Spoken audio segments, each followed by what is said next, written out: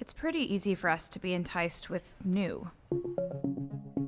Like a new car, a new home, This is cute. a new job, a new trend, a new look, a new you. Nope. And maybe that's not a bad thing, because our Creator seems to be all about new. Like a new promise, a new command, Hi. new life, new mercies, and even a new year. God not only loves new, but promises to make all things new. And we are invited into this sacred work.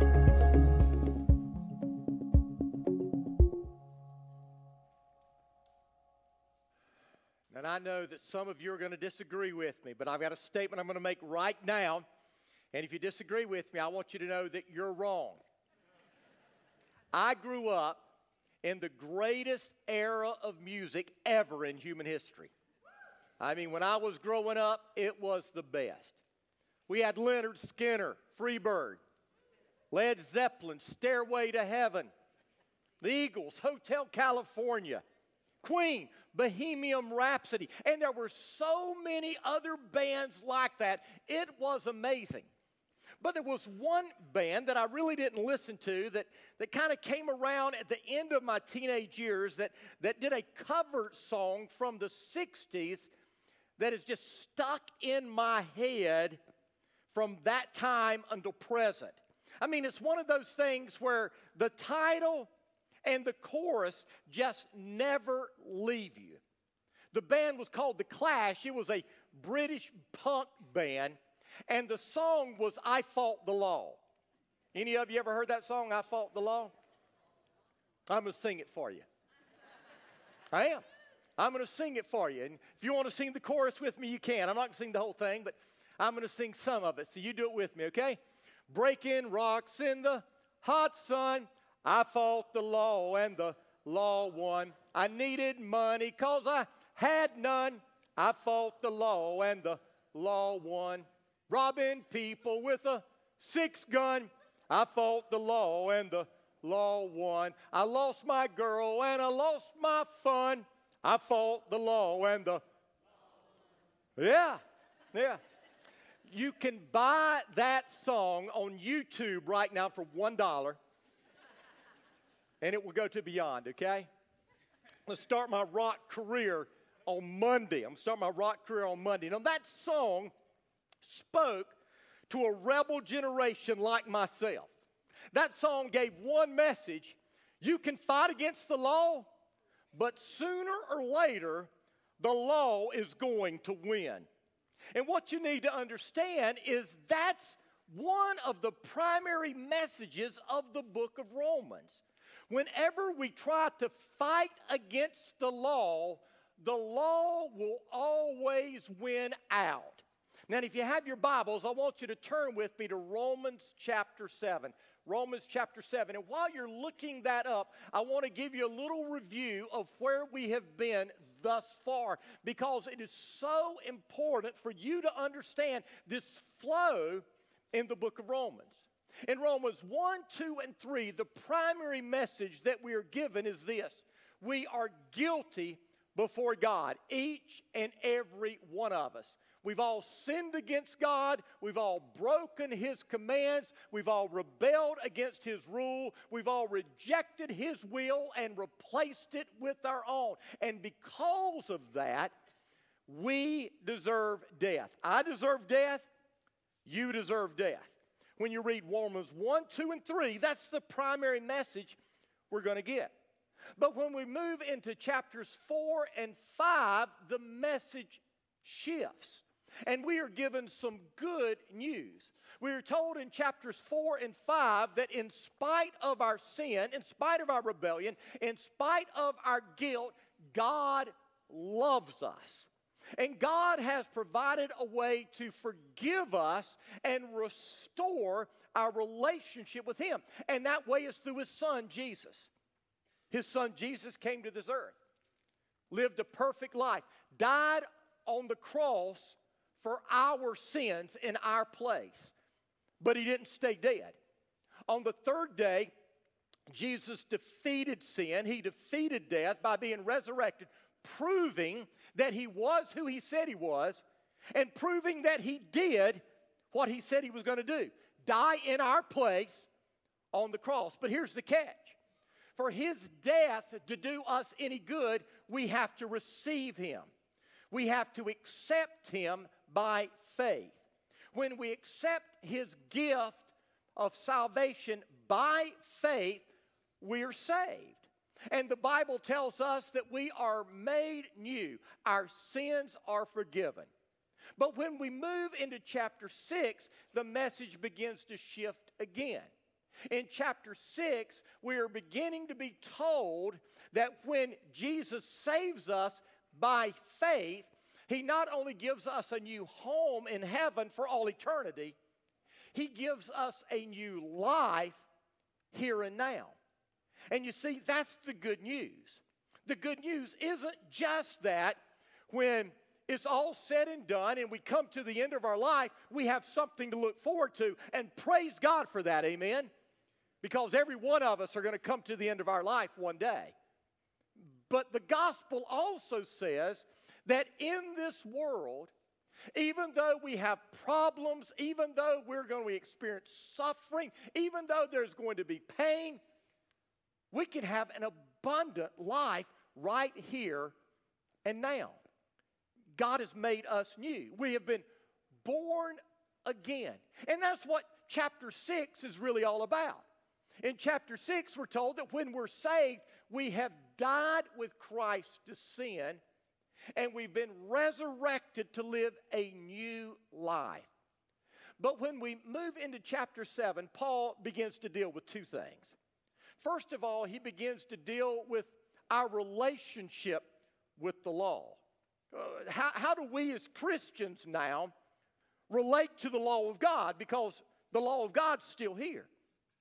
And then as we come to the second part of the chapter, verses 14 and following, Paul becomes very transparent. He gets very personal. And he opens up and he lets us in on his struggle. He lets us know that even though many of us would consider him the greatest Christian who ever lived, he struggled with this thing called sin. So today we're going to look at verses 1 through 13. Next week we're going to look at verse 14 through the end of the chapter. So if your Bibles are open to chapter 7, let's begin in verse 1. Now, dear brothers and sisters, you who are familiar with the law, don't you know that the law applies, and other translations say the law has power only while a person is living. For example, when a woman marries, the law binds her to her husband as long as he is alive. But if he dies, the laws of marriage no longer apply to her. So while her husband is alive, she would be committing adultery if she married another man. But if her husband dies, she is freed from the law and does not commit adultery when she remarries. So, my dear brothers and sisters, this is the point. You died to the power of the law when you died with Christ. And now you are united. That word united can be translated married. And now you are married with the one who was raised from the dead. As a result, we can produce a harvest of good deeds for God. When we're controlled by our old nature, sinful desires were at work within us, and the law aroused these evil desires that produce a harvest of sinful deeds resulting in death. But now we have been released from the law, for we died to it and are no longer captive to its power. Now we can serve God, not in the old way of obeying the letter of the law, but in the new way of living in the Spirit. Now I want you to hold on to that truth. That's the key to everything else we're going to see over the next several weeks. Well then, am I suggesting that the law of God is sinful? Of course not. In fact, it was the law that showed me my sin. I would have never known that coveting is wrong if the law had not said, you must not covet. But sin used this command to arouse all kinds of covetous desires within me. If there were no law, sin would not have that power. At one time, I lived without understanding the law, but when I learned the command not to covet, for instance, the power of sin came to life and I died. So I discovered that the law's commands, which were supposed to bring life, brought spiritual death instead. Sin took advantage of those commands and deceived me. It used the commands to kill me. But still, the law itself is holy, and its commands are holy and right and good. But how can that be? Did the law, which is good, cause my death? Of course not. Sin used what was good to bring about my condemnation to death. So we can see how terrible sin really is. It uses God's good commands for its own evil purposes. Now, this passage is all about our relationship to the law as believers. The word law is found 23 times in this one chapter. Now, when we're talking about the law of God, we're talking about all the laws that are written in the Bible. I've been told that there are over 600 laws in the Bible. Now, I've never numbered them and counted them, but I trust the people that say that. Over 600 commands. There are ceremonial laws. Those laws that have to do with sacrifices and rituals and food restrictions and worship. There are civil laws that have to do with how the people of God are to be governed as a nation, as a country. And then there are moral laws, laws that refer to the ethics, how we are to live rightfully with one another and with God. In these first 13 verses, we discover 3 truths about God's law. And that's what I want to talk to you about for the next few minutes. The first thing Paul tells us is the power of the law. Write that down, the power of the law. 2 weeks ago, I told you about 2 major mistakes that many people make as they seek to live the Christian life. The first mistake is legalism. Legalism is the belief that I can become holy and I can please God by obeying the law. Legalism measures spirituality with a checklist, a list of do's and don'ts. If I do the things I should do, I'm going to be okay. If I don't do the things I shouldn't do, I'm going to be okay. And so I have my list of do's, I have my list of don'ts, and I check off that list. But legalism is not biblical. Warren Wiersbe said the weakness of legalism is it sees sins plural, but not sin singular, which is the root of all sin, which is the root of all of our problems. You see, legalism binds us. It's a yoke that is impossible to be under. We can never obey the law to the degree that it will please God. And so if we are living under the yoke of legalism, we are never going to be free to enjoy the Christian life. But then there's another error that people make, another false teaching, another mistake, and that is license. License is the belief that since I am saved by grace through faith in Jesus, it doesn't matter what I do, it doesn't matter how I live, I am free to sin if I want to sin. But the problem with license is it breaks us, it enslaves us, and license will eventually destroy us. You see, Paul tells us in this passage that there is a better way. And that better way is the way of liberty, living under the power of the Holy Spirit. We don't live according to the letter of the law. We live by the Spirit of God. When God's Spirit comes to live in our life, our desires change, our wants change, our wishes change. And so we're not following the law. It's not that we've cast off all restraints. It's that we are able to live in liberty because God's Spirit is living in us. Now notice how Paul begins. He tells us that the law applies or has authority or power over every living person. Every person is under the power of the law. It doesn't matter whether you're religious or irreligious. It doesn't matter whether you're a Christian, a Jew, a Muslim, a Buddhist, a Hindu, or an atheist. Every living person is under the power of the law. It doesn't matter whether you've ever read the law, you're under its power. It doesn't matter whether you've ever heard the law, you are under its power. Because the Bible says that God has written the law on every human heart. And because we are under the power of the law, that means that we are responsible to follow its commands to the letter. We are responsible to obey its intents perfectly. And we will be judged by its teachings without exception. In other words, one day, each and every one of us will give an account of our life as to whether we have broken God's law, every single part of it. What that means is that if you follow most of the law, but you mess up in a few areas, you're guilty of breaking the law. The Bible even says it this way. The Bible says if you do everything that God's law says, and yet you fail in one small area, you're guilty of breaking the entire law of God. It's not enough to try hard. It's not enough to do your best. It's not enough to follow most of it. If you break God's law, you're guilty. The law has the power to send a person to heaven if they follow the law perfectly.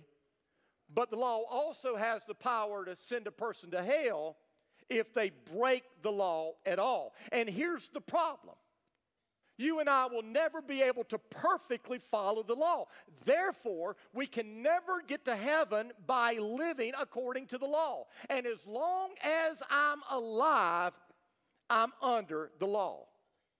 I'm under its power. I'm under its authority. I'm under its judgment. Listen to me. The only way that you and I can ever break free from the power of the law is to die. Did you hear me? The only way that you and I can ever become free from the law is to die.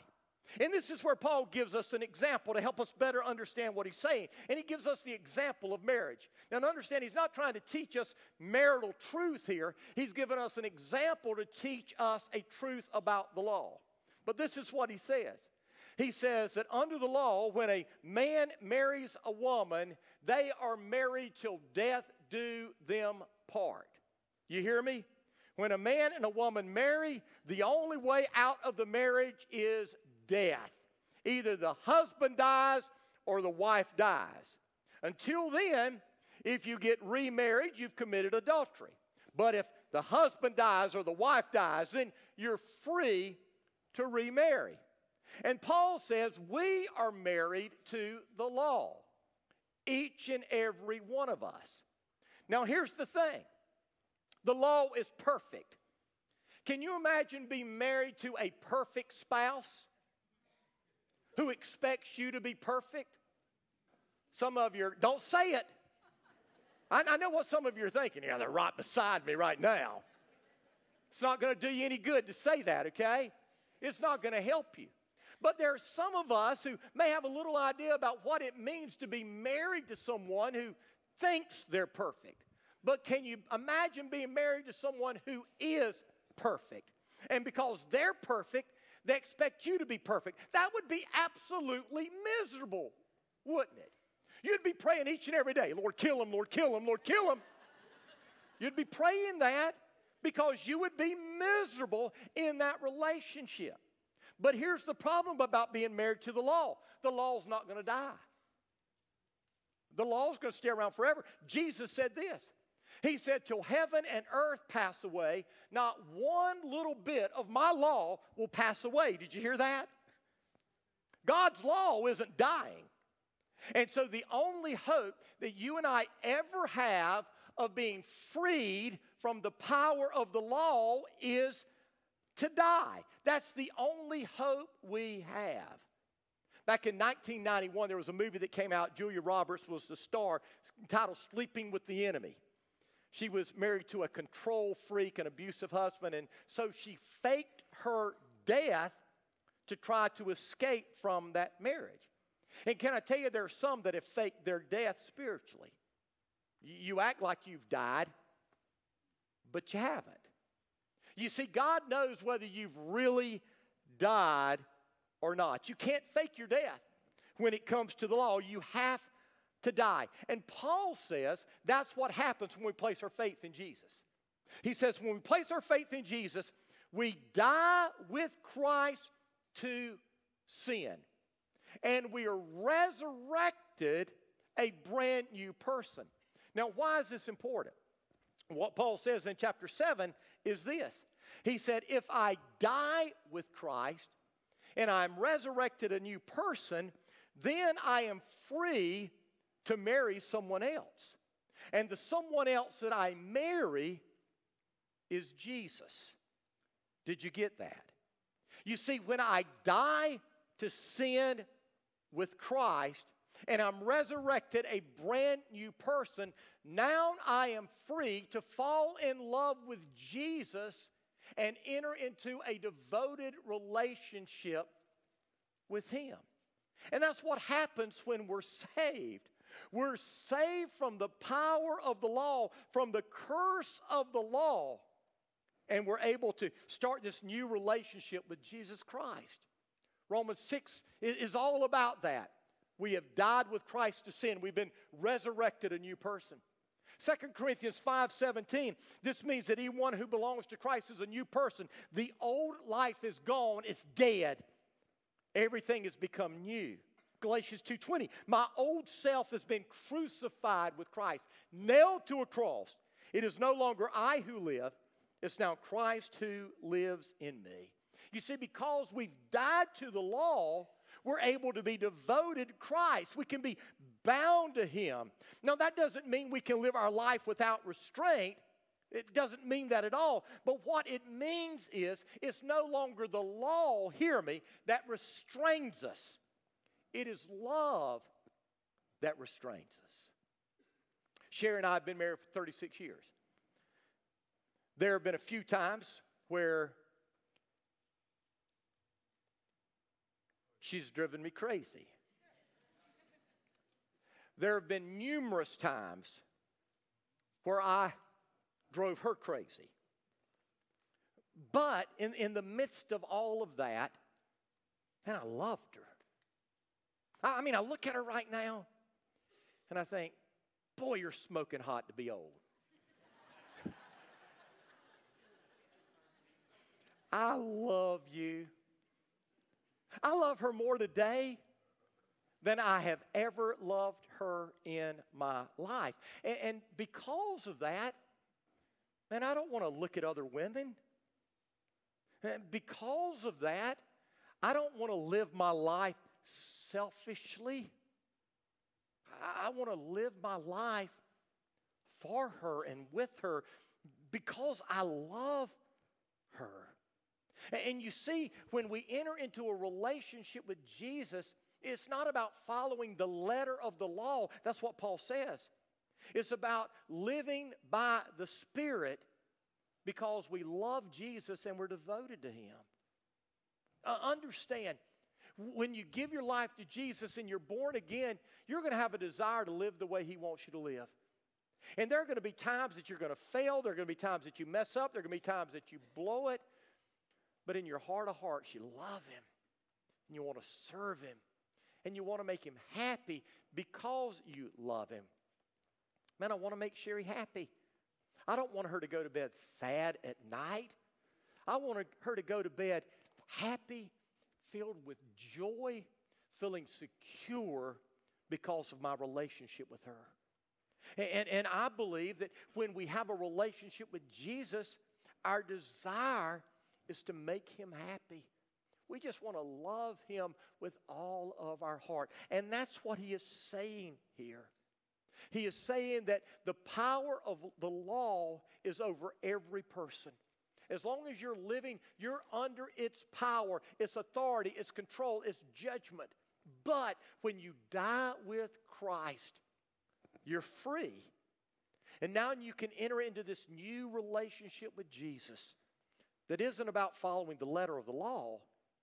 It's about living according to His Spirit and letting His Spirit guide and direct everything you do. The power of the law. The law has power over every living person. So are you alive or have you died with Christ? The next thing Paul talks about is the purpose of the law. The Bible makes it clear throughout that the law doesn't save. It could never save. And so the question we have to ask ourselves is, if the law doesn't save, if the law never could save, what's the purpose of the law? And though the law has multiple purposes, the primary purpose of the law is it makes us aware of our sin. This is what Paul says. Paul says we would never even know what sin was apart from the law. Now, and it's interesting that the sin that Paul speaks about here is coveting. Now, coveting is one of the Ten Commandments, one of the big ones, but I don't think most of us probably think about coveting as one of those big sins, do we?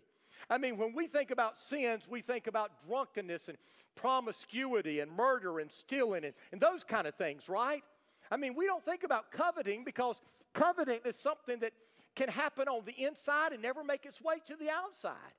I mean, I can covet what you have and yet never act on that covetous spirit, and yet the Bible says because I've coveted it, it is still sin. Now, why did God do that? Why did God choose this inward sin instead of this outward sin as an example of how the law arouses sin in us? Here's why. Because I believe many of us today are moral pagans. Did you hear me? We are moral pagans. I want you to look at me. There are some of you in this room. I don't know who you are. This is between you and God, but there are some of you in this room who are moral pagans. And what I mean by that is you have this idea that if I check the list off right and I say I love Jesus, I believe in Jesus, then everything is okay. That the Christian life is all about checking off a list of moral do's and don'ts. Many of us as Baptists think, if I want to be a good Christian, I don't smoke, drink, cuss, or chew, or go with women who do. And we think that if we do that, then everything is okay in our life. But see, the law points not only to these glaring failures on the outside, the law reveals our attitudes and our inward heart's desires on the inside that are displeasing to God. And God says that those things on the inside are actually the root problem of all of our sins. Do you remember the rich young ruler? Remember him? Came to Jesus, said, Master, teacher, what do I need to do to have eternal life? Jesus said, what does the law say? And the rich young ruler quoted the law, do not do this, do not do this, do not do this, do not do this, do not do this. Jesus said, great, follow the law and you'll live. That's what Jesus said. Follow the law, you'll live. You know what the rich young ruler said? He said, whoa, I've done all of these things since I was young. Talk about being self-unaware. He was standing in front of the Holy of Holies, the perfect Son of God, and he is spouting off what he had done. He had broken every single one of those commands, and he didn't even know it. He was totally oblivious to the fact that he needed help. Jesus told him, what does the law say? To show him his need, because the law does that to us. But he didn't see his need. And so that's why Jesus said, okay then, go sell everything you've got. Give it to the poor. Then come follow me. You'll have riches in heaven. You remember what the rich young ruler did, right? He walked away sad because he was very wealthy. You see, Jesus showed his heart problem. He had a heart problem. And we need to understand that our primary problem is a heart problem. Many of us in this room, we think that if we don't cuss and we don't go to R-rated movies, and we don't drink, and we don't smoke, and we don't do this, then, man, we are on God's A team. And yet we gossip. We gossip all the time. Don't get me wrong, I like a good piece of gossip. Man, it tastes good going in, it tastes good going out. I mean, I'm tempted to gossip just like everybody else is. But I got to tell you, I realize it's sin.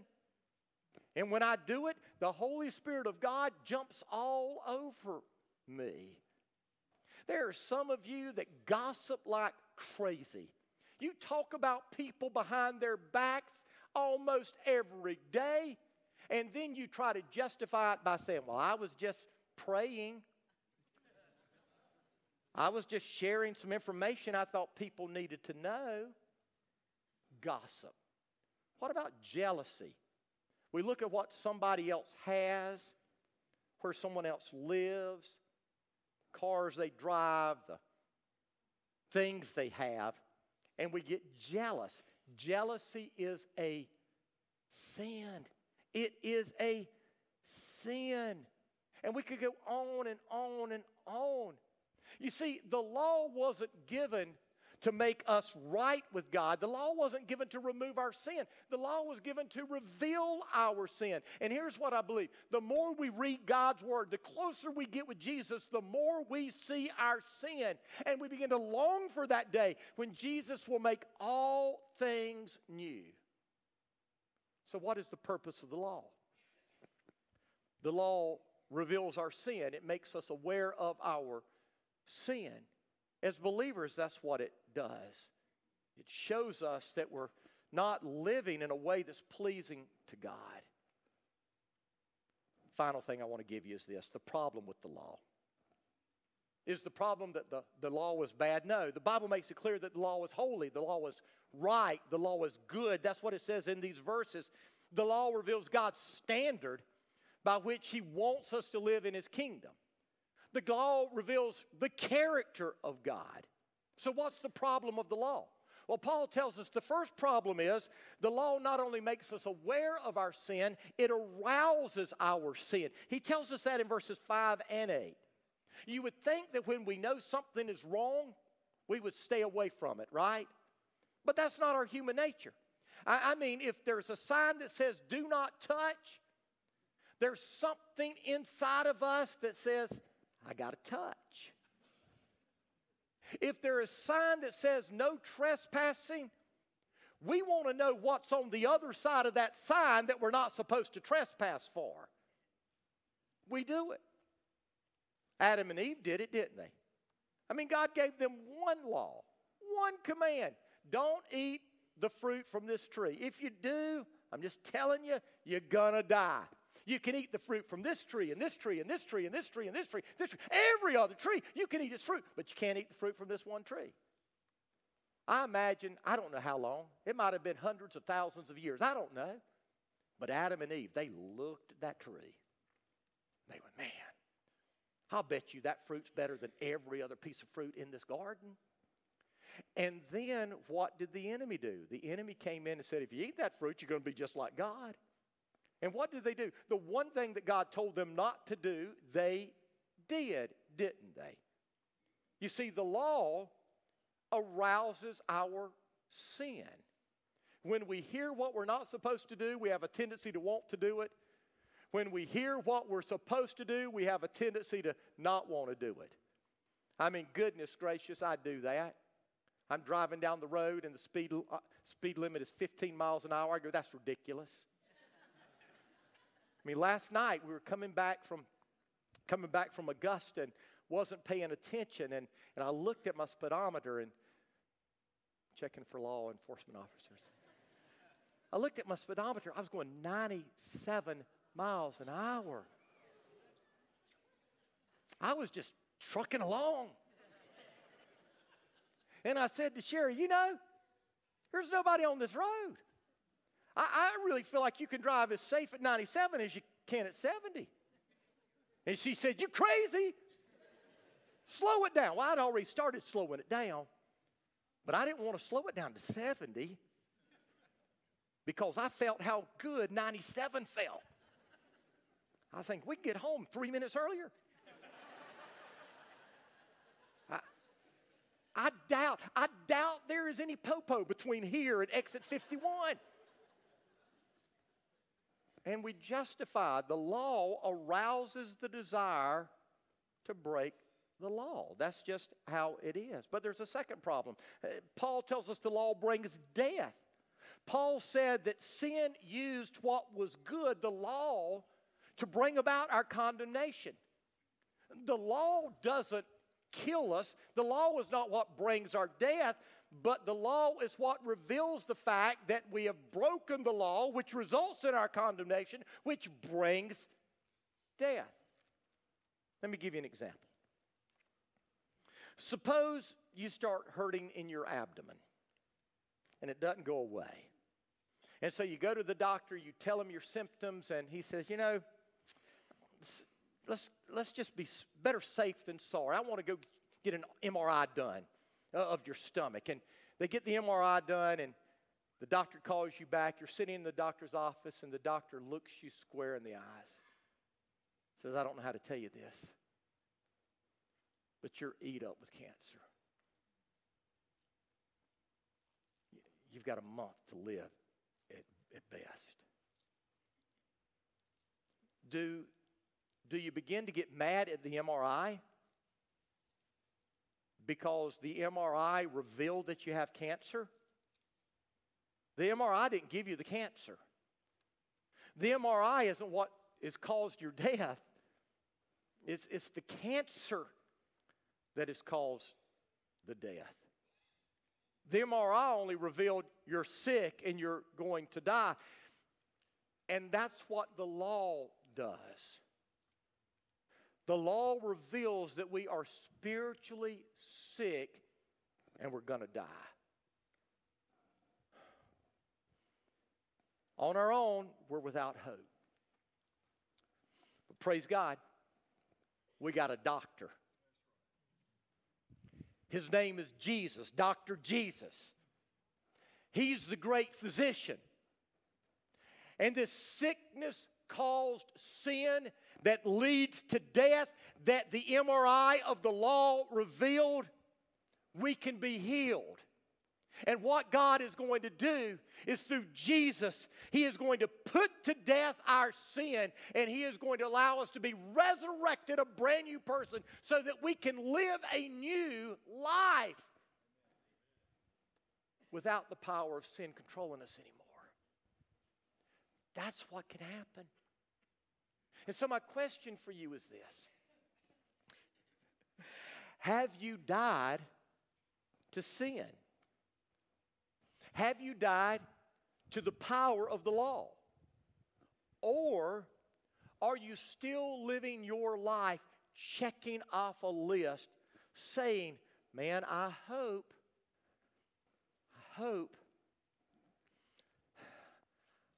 when I stand before God, I've checked enough boxes. I hope I've done the right things. That's what it is. You've still married to the law. And you need to die. Because I'm here to tell you, the law is a terrible spouse. You're never going to have joy. You're never going to have peace. You're never going to have freedom. But when you die with Christ, and you die to the law, and you are married anew to Christ, changes everything. And all of a sudden you realize, wow, this is how it's supposed to be.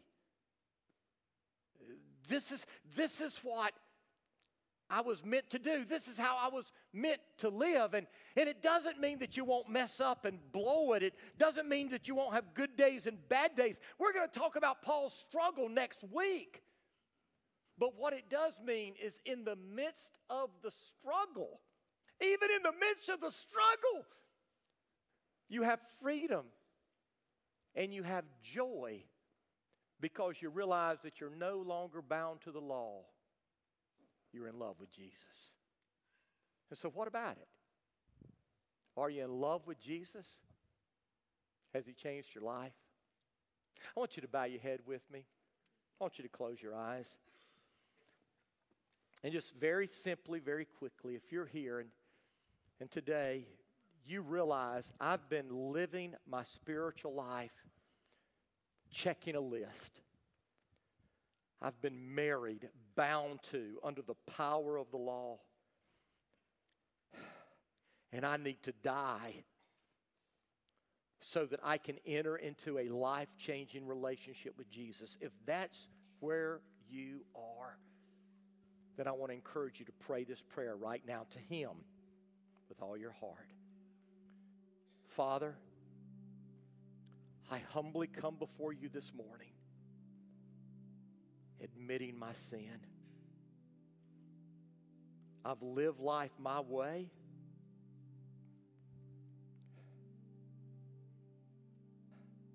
I've tried to please you by following rules, and I've been miserable. Today, I realize my best effort will never be good enough. So I'm going to quit trying. I'm going to trust you. Father, I believe you sent your Son Jesus to die for my sins on the cross. I believe Jesus defeated sin and death for me. And today, I'm trusting Jesus to save me.